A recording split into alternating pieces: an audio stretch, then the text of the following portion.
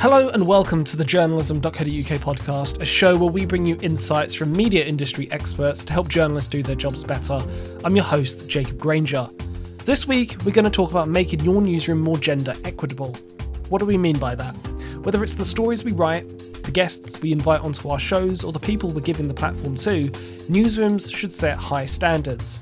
When we get that wrong, misogyny gets unchallenged, or worse, encouraged. That was the case with actor Lawrence Fox, who belittled journalist Ava Evans on air last week on GB News, and the show host Dan Wooten just giggled along instead of stepping in. Diversity is both the solution and a business imperative, says this week's guest, Luba Kassova. She's an independent audience strategy consultant and the author of the report From Outrage to Opportunity, The Missing Perspective of Women in News. Her research has shown that women who push for better reporting standards face an uphill battle and often leave the industry due to burnout and demoralisation. And it's even worse for women of colour. We're going to discuss how to change that, how to meaningfully improve the way women are reported on and empowered in the newsroom. All of that's coming up, so don't go anywhere.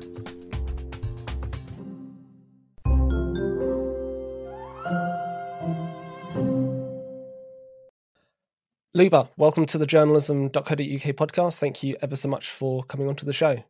Thank you so much for having me, Jacob. It's a real pleasure to be here. It's a pleasure to meet you at last.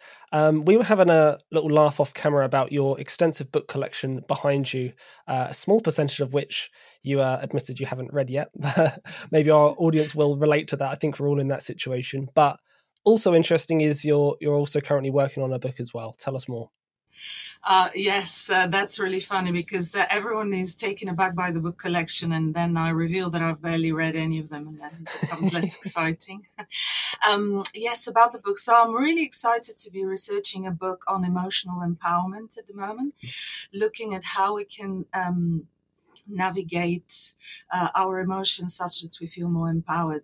And it comes from the bias that we hold, where we really treat our emotions as enemies, and we don't give them the credit that they deserve, and we don't realize what high proportion of our decision making is actually based on emotions. So the idea is to unpack some of the key emotions that either act as barriers or activate our happiness. Awesome. How far are you into the book preparation and the book writing? So I haven't started the writing, but I have kind of a structure in my head, and I've done 75 interviews out of 100, which is the most exciting part. It's exciting and very tough at the same time because people share stories that stay with you for a very long time. Awesome. You sound a bit like me in that the interviewing part is the really fun part, isn't it? It's the really gripping part. And then it gets to the writing and it's like, I've got to now translate this into coherent copy. And that's the part that obviously takes a really long time. Yeah, absolutely. And I don't know whether you're like that, but there comes a time when I've been faced with hundreds of sources. I have this block and I'm like, I just can't make sense of this. And then invariably, always, you just slip on it and then a narrative emerges in your head and then you can start working with that and structuring it. And it's normally when you're doing busy work, the washing up in the shower or anything like that, you think suddenly it dawns on you, there's my red thread that runs through the sources, right? Exactly. Yeah, so this block never lasts forever. That's the takeout for anyone listening. One of the other things you've been writing extensively about is the impact of burnout on gender-focused reporters. And by that, I suppose we mean journalists who are covering topics like sexual violence, reproductive health, gender equality, sexism, and gender-focused discrimination. Why is that a topic that you care so much about? There is a societal element to it. We live in an age where pro-male social norms are hardening. There is a backlash and resistance to gender equality in around the globe. And at the same time, women journalists are much more likely, due to those social norms, to be attacked for their writing online and offline and to suffer severe mental health challenges. And then there are the structural issues within journalism itself.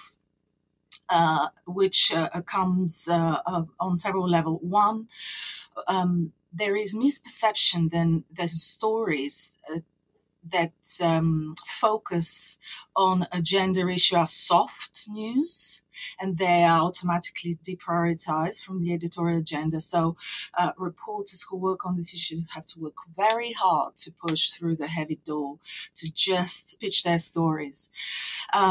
Then there is also the newsroom cultures tend to default to certain type of stories, and very often there is an inclusion issue, very serious blind spot in the news industry, which means that women editors who sit at the table, very often I spoke with many news editors who said that they would pitch a story and they would be dismissed by the men sitting at the table saying, well, this is not really a story. So as a result of all this, very small proportion, 0.02% of global news coverage online is dedicated to the issues that you mentioned at the beginning, issues that are important, that touch on 7 structural inequality gaps between men and women. Oh yeah, and one other thing I really want to mention is that news cultures are very headline focused and not human centric. Chasing the scoop is so important that very often it comes at the expense of the human beings that are involved in the story, whether they are reporters or the sources.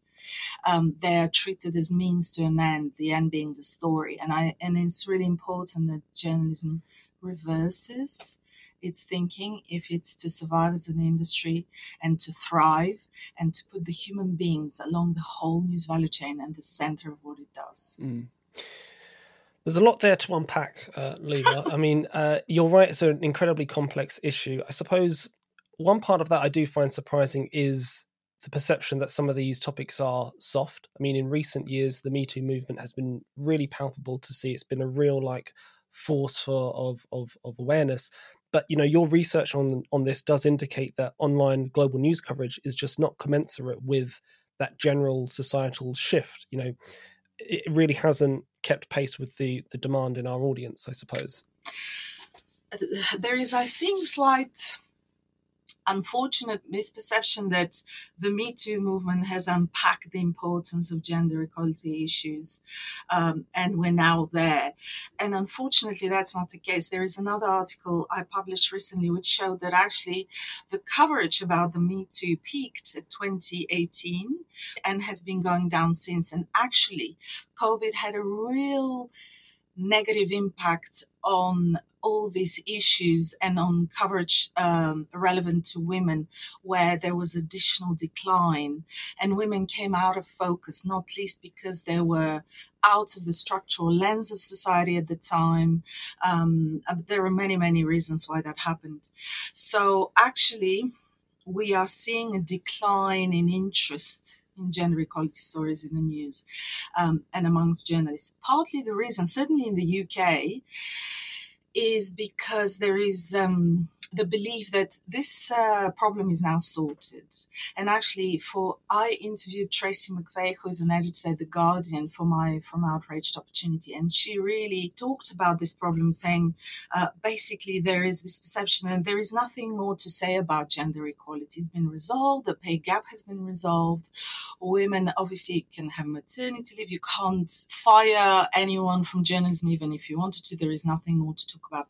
And it's that belief that impedes to some degree the growth of the coverage of news that are relevant to women. And by the way, by that I don't mean just news about reproductive health or abortion that are very specifically relevant to women, but any news stories about the living crisis or any story have angles that are more relevant to women and other angles that are relevant to men. And this is what I define as really gender sensitive or gender inclusive coverage. So I guess what I take from that response is that if you are a woman who does see that these issues are still ongoing and the awareness is slipping around whatever it is, if it's domestic violence, if it's reproductive health, no matter what these gender-focused topics are, it can be exhausting to constantly make the case for your newsroom to be covering it, because there's this narrative that it's no longer an issue, it's dealt with. Is that a fair summary, Luba? It's a fair summary to say that journalists very often believe that gender equality has been dealt with and is no longer a story. And when I asked many editors what they thought the bigger issues, everyone deprioritized gender equality in newsrooms or in journalism or in society, and acknowledged, they were more likely to acknowledge that there is a racial issue. The racial inequities is a bigger problem in journalism than gender, but almost discounting the gender issue and just focusing on race. I feel like part of your answer before was kind of that COVID came along and it took attention away from some of these gender-related issues. Did you not see that there was potentially an intersection where people like Victoria Derbyshire were talking about domestic violence in lockdown? Was that not, a good thing? Oh, that is a great thing. But what happened during COVID is that women were pushed out of the news lens significantly more than before. Partly that was because men essentially in power took the reins, and that happened in politics and in science, because some of the frames that news was pushing out was the war frame. And in time of war, what do we do when men take control? And women were pushed out of the narrative in that way. Also, because there was such crisis, the pandemic was so overwhelming, journalists tended to revert to well-known sources for their storytelling, and they were under a lot of time pressure. So they went to, and who are the best known sources there? Men who are established in the discipline. So essentially, women perspectives were marginalized. Even further than before. And that's something we saw evidently in the second report that I wrote, The Missed Perspectives of Women in COVID News. There was the so-called shadow pandemic, which was the online violence that women and children were subjected to during the period, which proliferated. There was little increase of focus in coverage on those issues. And perhaps for people like you and I, who are very sensitized and look for those angles, we would have seen them. But when you analyze millions of stories, it was fractional and completely insignificant. Fair. So what do you think is a takeaway from the pandemic then? In a time of crisis, when accountability is reduced, when pressure is on reporters to deliver stories, when sources are scattered, as it were, a part of your answer there, what could have been done differently from your perspective?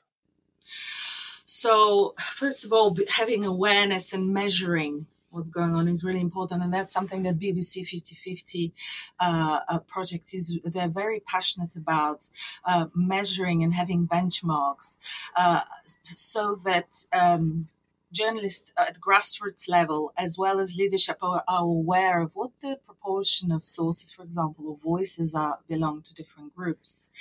And that's hard to do when you're really busy, but it's really important. Another thing is that can be done differently, I suppose, next time, is to provide journalists with more databases of varied sources, women and people of different colors, because they're shown having those databases of experts and contributors ready has shown to produce good results in improving the proportion of women experts who are interviewed and whose perspectives is locked in news stories. So it's really important to be aware. And actually, it's really interesting because I spoke with Laura Zelenko from a New Voices program at Bloomberg, and with Marianne Sieghart, who wrote The Authority Gap. Obviously, she's an amazing journalist, broadcaster. And they both explain how whenever you speak to journalists and to editors, they invariably think that their coverage is more balanced than it is. And that's the bias. We tend to think that we're doing well. And in fact, if we have 35% of women in anything, we think, oh, well, that's a good result, because we're so biased and so used to women being a real minority. And one thing that I remember Marianne Sicard suggesting that journalists should do is always ask themselves, would I have written this about a man? If the answer is no, then don't write it. And BBC, for example, say, and The Guardian, they look, do we have enough sources, enough contributors who are women? If not, send the story back. Do better. Find someone else. Again, there is, you can have policies in place. I think at Mint in India and at Bloomberg, they have policies which preclude having mammals. So you have to have women as part of your panels, and you can decide what that proportion is depending on what society you live in, how patriarchal it is. Tons of ideas in all my reports about things that can be done, but awareness has to be the first point, being deliberate and being conscious of the fact that we are an industry that essentially reflects back biases. We don't break them. I do think that makes a lot of sense in normal times. What I would say, just to counter that slightly, is during a crisis such as the coronavirus pandemic, do you really think it matters to audiences whether they have a perfect 50-50 split on the sources that they're listening to, when really their top priority would be getting the most accurate health information when there is also so much misinformation out there? Does the gender split there really matter during a time of crisis, is my question. I think that's a very fair question, and perhaps going for parity is too unrealistic in times of crisis when there is so much pressure on everyone involved. However, what is really problematic is when women's perspectives are missed out. And there was, I don't know if you remember, but at some point the government during one of the lockouts announced that, or after the lockout, that women could go back to work. However, they hadn't thought, because it was an all-men governmental group that was resolving the issues, they hadn't thought of the fact that the nurseries were closed, so women couldn't go back to it. And the problem is when news journalists don't ask those questions. And they didn't, and they hadn't. So there are structural issues that no one's uncovering because there aren't enough women sharing what their challenges are, such that they're picked up either by news or by the government. So I did this interview with Luba before the Lawrence Fox controversy. For those who didn't see the story, Fox made misogynistic comments live on GB News aimed at Joe Media journalist Ava Evans, where he said, quote, "Who would want to shag that?" All because he disagreed with her political views. There was huge social media outcry as Ofcom received more than 8,000 complaints. Show host Dan Wooten was suspended for failing to challenge the comments. Fox later apologised but was sacked by the broadcaster, alongside GB News host Calvin Robinson, who voiced his support for Fox. How true do Luba's words now appear? Would you have written, or in this case said, this about a man? If not, don't run it. It's very hard to imagine Fox's comments in reverse going out on live television. This is why diversity matters, because it raises new perspectives, questions and objections that would, ideally, prevent these sorts of comments going unchecked. However, that doesn't make it easy for those people in the room vouching for gender-focused reporting and better standards when reporting on them. Those people face enormous burnout because they are constantly making the case for its prioritisation. It's even worse for people at the intersection of marginalised groups, for example, women of colour. All women in news leadership face certain barriers. One of the barriers that they face in terms of being included in decision making is that there are fewer of them than men, that there is the stubborn perseverance of the cultural stereotypes of soft versus hard beats that disadvantage women, and the authority and the power gap that they experience. So that's valid for everyone. So can I jump in at that point and just clarify, is that to say that stories that they see as important to their their group and their intersection are not necessarily seen as important in the wider news decision-making process. Yes. So the way we defined inclusion is to what extent they were able to influence decision-making when it comes to editorial agenda. So yes, you're absolutely right. The answer is no, they don't feel as included, and these are the main three barriers, but there are many more. And then when you overlay race onto that, women of color face all these barriers, but on top of that, they face some additional barriers, which is systematic sidelining. Often they would, for example, be given and deliver very complex project. They're seen as incredibly good at delivering the work, but then when it comes to promotion, they're sidelined. There is enormous amount of loneliness. I heard stories of women being asked, can you please explain to us the story of that man that was killed in the US? That's early on, the George Floyd story. And then for months they weren't asked, so how are you doing? Are you all right? When they were suffering enormously from all the racism that was essentially uncovered off the back of the George Floyd story. And then there is also another key barrier that women of color are less likely to be supported, to be given opportunities for promotion. So there are a lot of additional barriers that they face. And there is an irony, which is very damaging, is that often it is women of color that are asked to lead DEI initiatives that aim to improve their representation in news or to resolve their exclusion problem. So you're asking the disadvantaged person to resolve the problem of their own underrepresentation at great cost to their own careers, because DEI initiatives have shown to impede on people's opportunity to be promoted in news. So that's another unfairness. So they tend to be promoted less, given more work, they burn out, they feel they're more likely to feel lonely, and there are no retention programs to keep them, and they tend to move out. Either to another organization or out of the industry at a much greater rate. The attrition amongst women of color in news is much greater than amongst white women and men.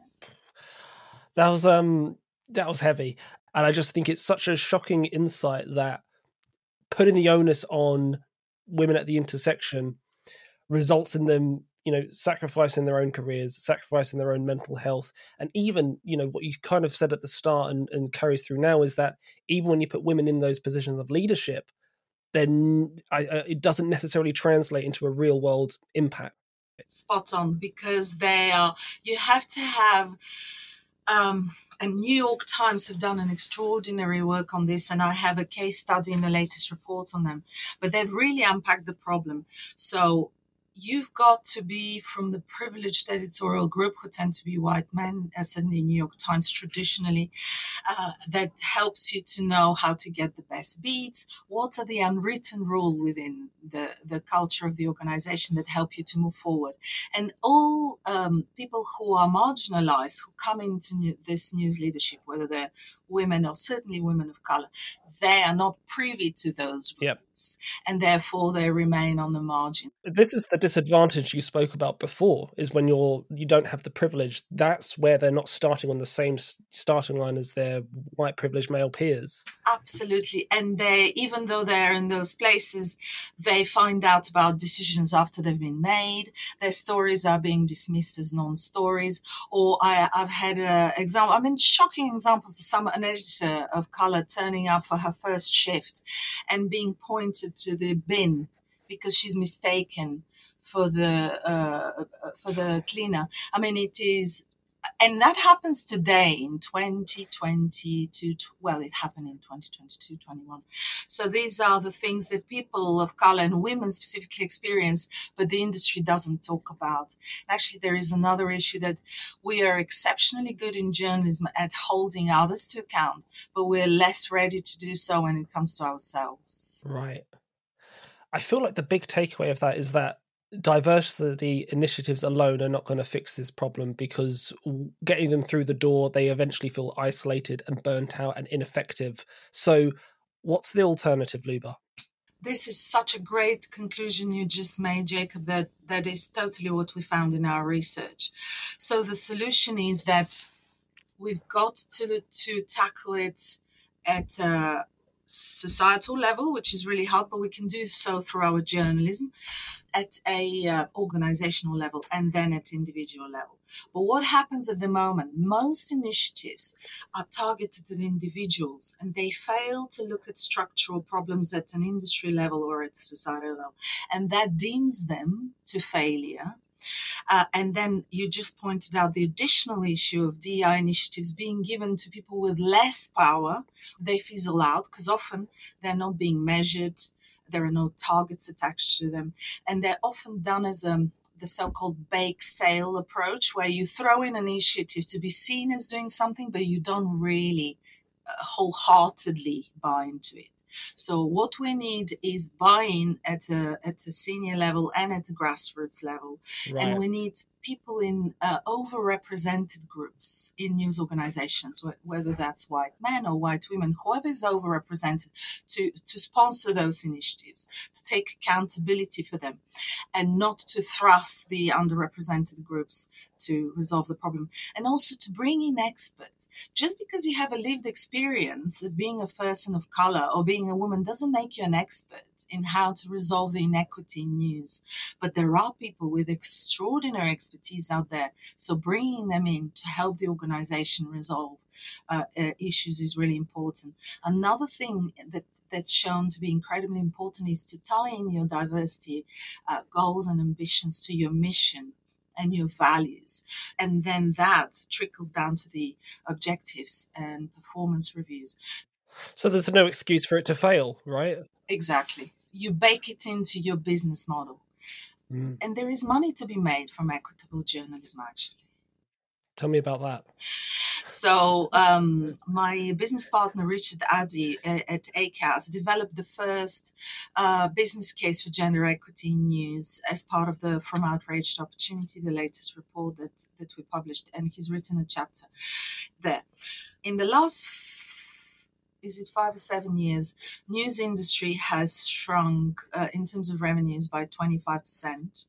And through the forecasting based on various sources, Richard estimated that if nothing happens and the news industry's behavior remains as it is, it will shrink by another 25% in the next 5 years. Is that in the UK? That's globally. Sorry, I should say that now I'm talking about, globally. What we also found through analysis of 1,700 news websites from 68 countries in the world and analyzed the gender gap between men and women and found that gap to be between 15 and 16% in favor of men consuming more news than women. Now, what we then stress tested that gap and said, okay, is it realistic that that gap ever be closed? No, because there are structural issues that news has no influence over. And then Richard took the World Economic Forum's gender gap index and shaved off a few percentages. So the addressable gap is between 11 and 12%. And then he calculated that if the industry was to close the gap by 1 percentage point every year, and that means bringing more women without losing men, then we're looking at 38 billion additional revenues by 2032 and 11 billion cumulative additional revenues by in the next 5 years. And so to achieve that, the news industry would have to look at producing more gender equitable journalism along the whole news value chain. So have more editors who are women, more women in newsrooms, in news gathering, more women who are contributors, expert sources, then products which are designed perhaps to the needs of women in news, and then of course leading to more consumption of news by women. And in the From Outrage to Opportunity, there are many themes, recommendation themes, solution themes that we've identified, and so 12 themes, and underneath those themes there are about 100 ideas of what news providers can do to improve their journalism, to make it more inclusive. I suppose alongside that, as we've said so far, getting women in the building is clearly good for the business side of things, but they also need to feel more supported in order to retain them, keep them, motivated, feel like they're having an impact in the organization so that they're not burning out. What can newsrooms do to keep women in the building, sustain them, retain them? So again, it's really, really important, as I mentioned earlier, to have solutions that look at eliminating or reducing the structural disadvantages that women face. And one such thing is having the right policies in place. One of the policies that is notably missing for many news organizations is a safety policy. I spoke with many editors, and actually one IFRA have done research into it, as well as ICFJ, looking at the barriers that women face. And the conclusion is that the news industry often is turning blind eye on the issues of safety. So having safety policies in place, as well as flexible working, childcare, and all the various equal pay, different policies that are shown to lead to retention of women. Then there is also one of the key barriers for women is moving from middle management tier to leadership. So it's those retention programs that are really, really important. But looking at these retention programs from the perspective, basically intersectionally, look at what are the different things we need to do for different groups of women. And also very importantly is to have for men in power to champion women and see that as a revenue generating, not just equitable, the right thing to do, but something that will eventually lead to more revenue generation, because women are more likely to turn away from news now. We're seeing that. They're more likely to feel completely overwhelmed, more depressed by news. And it's partly because they don't see themselves reflected or their needs reflected in the news that's being produced.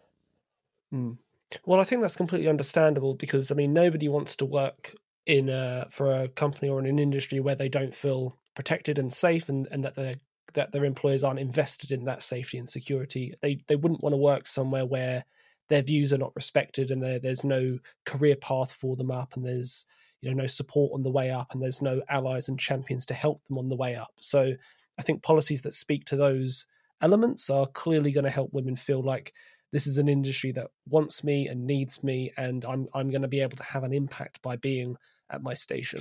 And you're absolutely right. And actually another thing that's really important is for us not to take an individual frame and attack men as such, because nowhere have we seen positive impact being born out of someone being shamed and guilted into something. They need to really want to do it. Right. And the more we look at the problem of inequity as a structural issue that affects everyone, and obviously women are incredibly impacted, but many men fall into that structural problem. They learn to do this. The more we overlay the structural lens, the more likely I think we are to succeed, rather than point fingers at individual people. And then they become fearful, and then no one wants to feel shame. They turn away from the whole thing and disengage. Right. Because I think if I've taken anything from this conversation so far, the industry broadly needs more champions and allies that are going to help marginalized women and women of color be at the same starting point as them, essentially, and give them the foot up that they potentially need, and so that they're doing this job on the same equal footing. So champions and policies and enshrined in specific policies, because that keeps it accountable. And it's not just then a warm feeling that we're doing this out of a goodwill. It's actually because there's a business need, and there's an industry need, and there's an imperative here to do it. Absolutely. I couldn't have summarized it any better. I'm sure you could have done. But Luba, listen, this has been a fantastic conversation. I've really enjoyed having you on the podcast. Thank you so much for coming on. It's been a real pleasure. Thank you for your challenging and really thoughtful questions. I really appreciate your time, Jacob. Thank you very much. There's a lot to unpack here. Women and diversity initiatives alone will not bring about greater gender-focused stories and better reporting standards. What newsrooms need are champions from overrepresented groups in positions of power, leading the charge and keeping up the momentum. Don't leave it to people from marginalised groups to fix your underrepresentation problem. Policies that ensure accountability and consistency also play a key role. Let us know how your newsroom is thinking about these challenges. Find me on Twitter /X @JPGJournalism or email me on jacob@journalism.co.uk. You can check out all of our episodes on all your usual podcast platforms, that's SoundCloud, Spotify and Apple Podcasts, just search, and subscribe to the journalism.co.uk podcast. But that's all we have time for this week. I've been your host, Jacob Granger. Thanks so much for listening. Until next time.